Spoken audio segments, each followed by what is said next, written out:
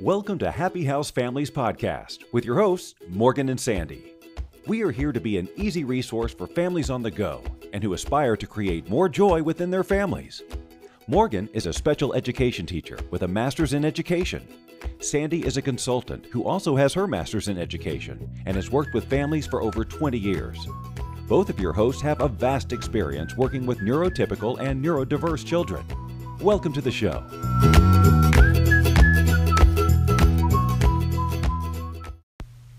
Hello, welcome to our Happy House Families podcast. I'm Morgan. And I am Sandy, and we are so happy to be here. Yes, we are. We are continuing our topic of ADHD, and today we are going to talk about therapy and different types of therapy. That's right. So we're going to talk about how do you find the right therapist. Okay, I'm just going to do a side note. I love my therapist. A good therapist can change your life, okay? So, yes, That is true. Awesome. And one therapist might work for a part, and then you might need a new one. And that's fine too. Exactly, that's true. Yes, and I will tell you that, for example, when I work with families, when I know that I've brought a child as far as I can bring them, I do let the parents know and have them transition. So I'm also aware of like my skill level and what I'm able to bring to the table when it's time for me to also then exit. So don't be surprised if you work with someone who also, says and does the same thing, because, it takes a village, right? Yeah, it's true. Yes, exactly. So just want to bring up that reality as well. So finding a therapist is super, super important. One way that you can find a therapist is you can go and get support at understood.org. So that's one place that you can go for therapy. And if you are in a crisis, there's actually a phone number we have for you. It's 1-800-273-TALK. So if you're in crisis mode, you can call that number. Once again, it's 1-800-273-TALK. So I think it's so wonderful that there's all these wonderful free resources. It's so much easier now to find a therapist. And you can also do it the old-fashioned way of talking to your pediatrician, talking to your child's teacher, talking to your friends, just your own support network. You can start asking around that way. And sometimes I know people feel more comfortable that way when they're getting a referral from somebody that they actually know. Yes. Because then you can, reference back and like, hey, is this person good? Do they show up? And like, how effective has this person been for you? So that's also really important. And another thing that you can do is you can contact your university clinics and get on a wait list. And this is actually a really great idea because you have many different eyes looking at your case. And it tends to be cheaper because they'll do it based on income. Exactly. Because sometimes we know therapy can be very, very expensive. Exactly. So once again, that is contacting a university clinic in your area. And again, it doesn't mean that you call and you're able to walk in. Next week, there might be a wait list. So just make sure that you are aware of that. And one of the things that you can say is if there's a cancellation, can I be bumped up? So always let them know that you're willing to take an earlier appointment if somebody cancels. And also, when you do call the university clinic, you usually are going to go through the psych clinic. And then if you want to be tested, you're going to ask for ADHD testing. So that's, you call the university, you look them up online, you look up the psych clinic, you tell them that you want ADHD testing, and then they'll give you that and they'll do the next steps as well. Exactly, that's right. And if you're also looking for a therapist to work with you or your child, you can also contact your insurance company for a referral list of therapists. And again, you can ask your doctor, and also feel free to ask your therapist for a sliding scale. Yes, that's right. And see if they take your insurance. Ask as many questions. Don't be shy. Exactly, that is true. Yes, because I actually have a sliding scale with my therapist because his hourly rate is something I right now cannot afford. Yes. You know what I mean?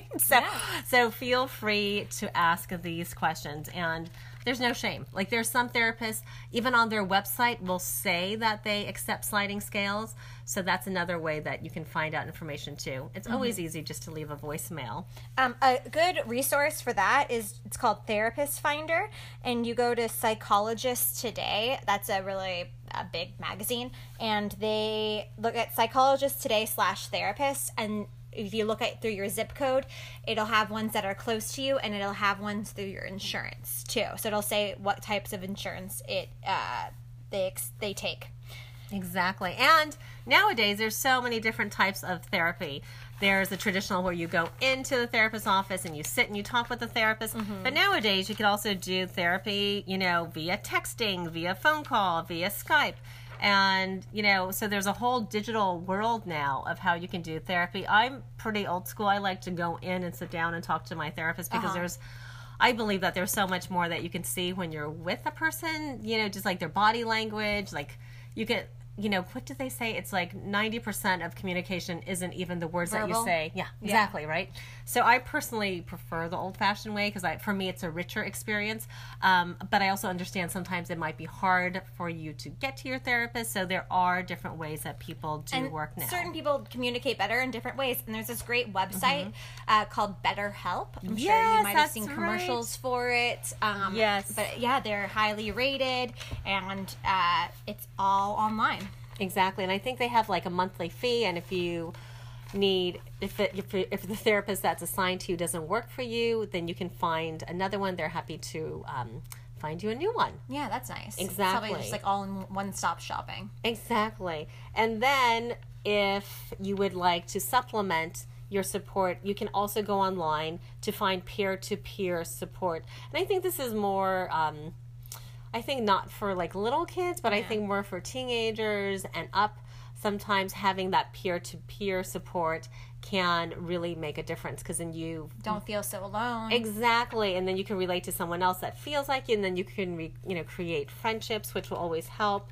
And of course, there's medication for ADHD. And one important thing to remember, which is something that we heard the other day, Morgan, which I really liked, is that pills cannot give you skills.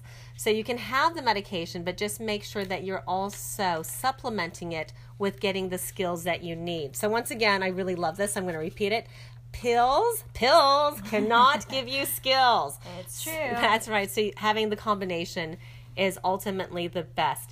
So, so just to say that instead of thinking, if I just find the right medication or the right cocktail of medication, then I'm going to be fine. No. So the medication can definitely help, but it would be best if you also supplemented it with getting the skills that you need. Yes. So there's different types of therapy. That's right. And what we were talking about before is kind of what Sandy was saying, the talk therapy. You go into the office and you have that, and that really helps with the emotional side of things. Yes.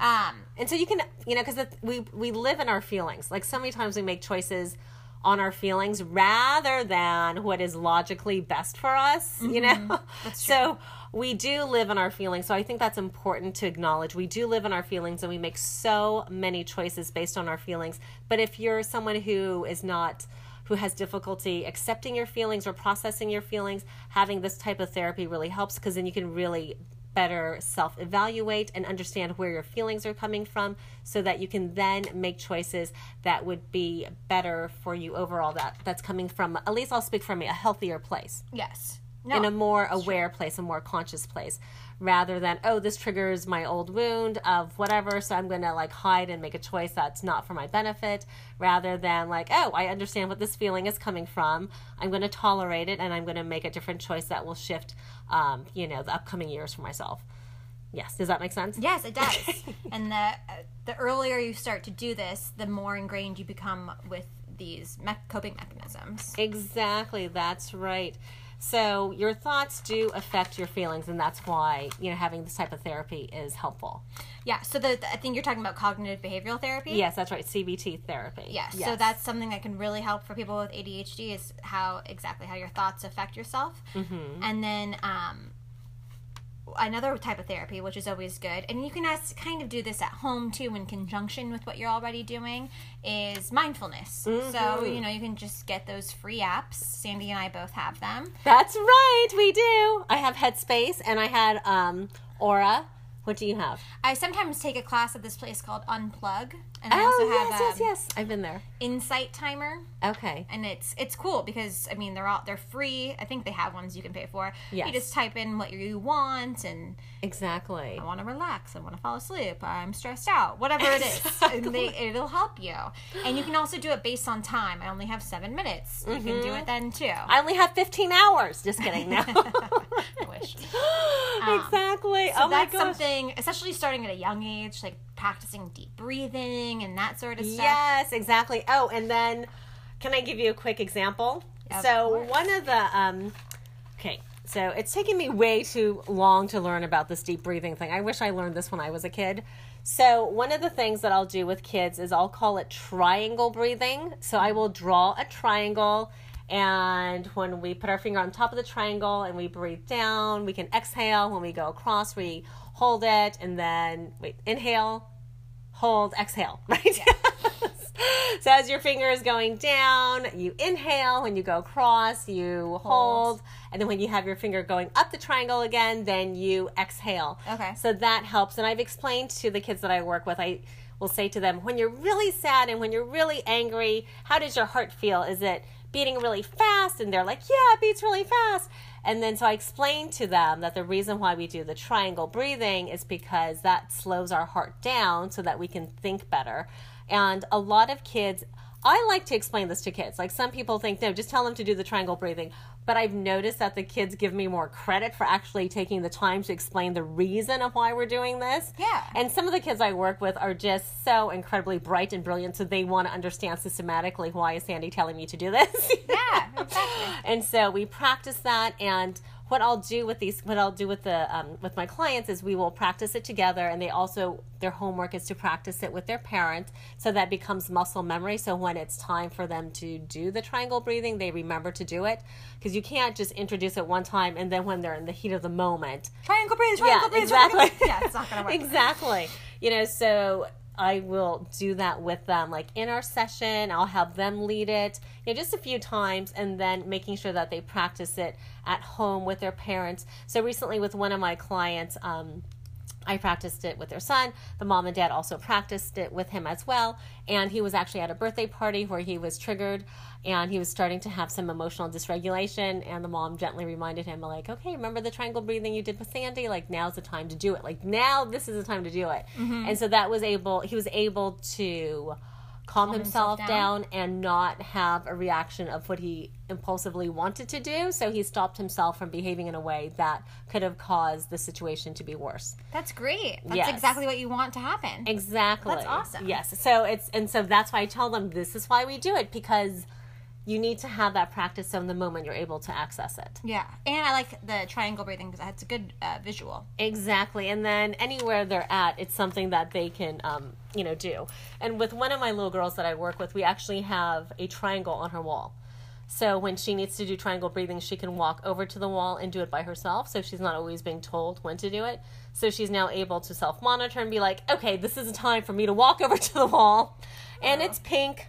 That's cute. Maybe I should have one in my classroom. I like this idea. Exactly. It's pink, so it's like Okay. inviting. You got to choose the color. It's so fun. Exactly. Yes. All right, I like that. And then getting back into the types of therapy, before I was a teacher, I used to be something called a behaviorist, and so I would work one-on-one with kids, mostly on the autism spectrum, but these behavioral therapists can help with all different types of children and people, and so that's something that maybe you can look into. It's through the regional center, and they do provide services that way. And so it's kind of molding and shaping behavior, and giving the kids tools that they need to succeed at home, in the classroom, and things like that. That's right. Yes. And then something that Sandy and I do, Also, our social skills. That's right. Yeah, and so it's a class, a small group usually, and you work on one skill at a time. And it's nice because these other types of therapy that we've been talking about tend to be more one-on-one, and this is great because it's in a group setting, and so they can practice with their peers, and that's something you can also look into through the regional center. Exactly, that's right. And I just wanted to tie this all with the reminder, and it might be a no-duh, Sandy, but I always think it's important to bring it up, is making sure that connection is the most important. You know, if you don't feel safe or connected to your therapist, or if your child doesn't feel safe or connected to their therapist, then progress will be slower. You know, so if you feel not at all. Exactly, yes. So make sure that you feel a connection to the person that you're working with. It's the most important. I think it's the most important thing, because if you don't feel connection to somebody, you're not going to do well. I'll give the example of me.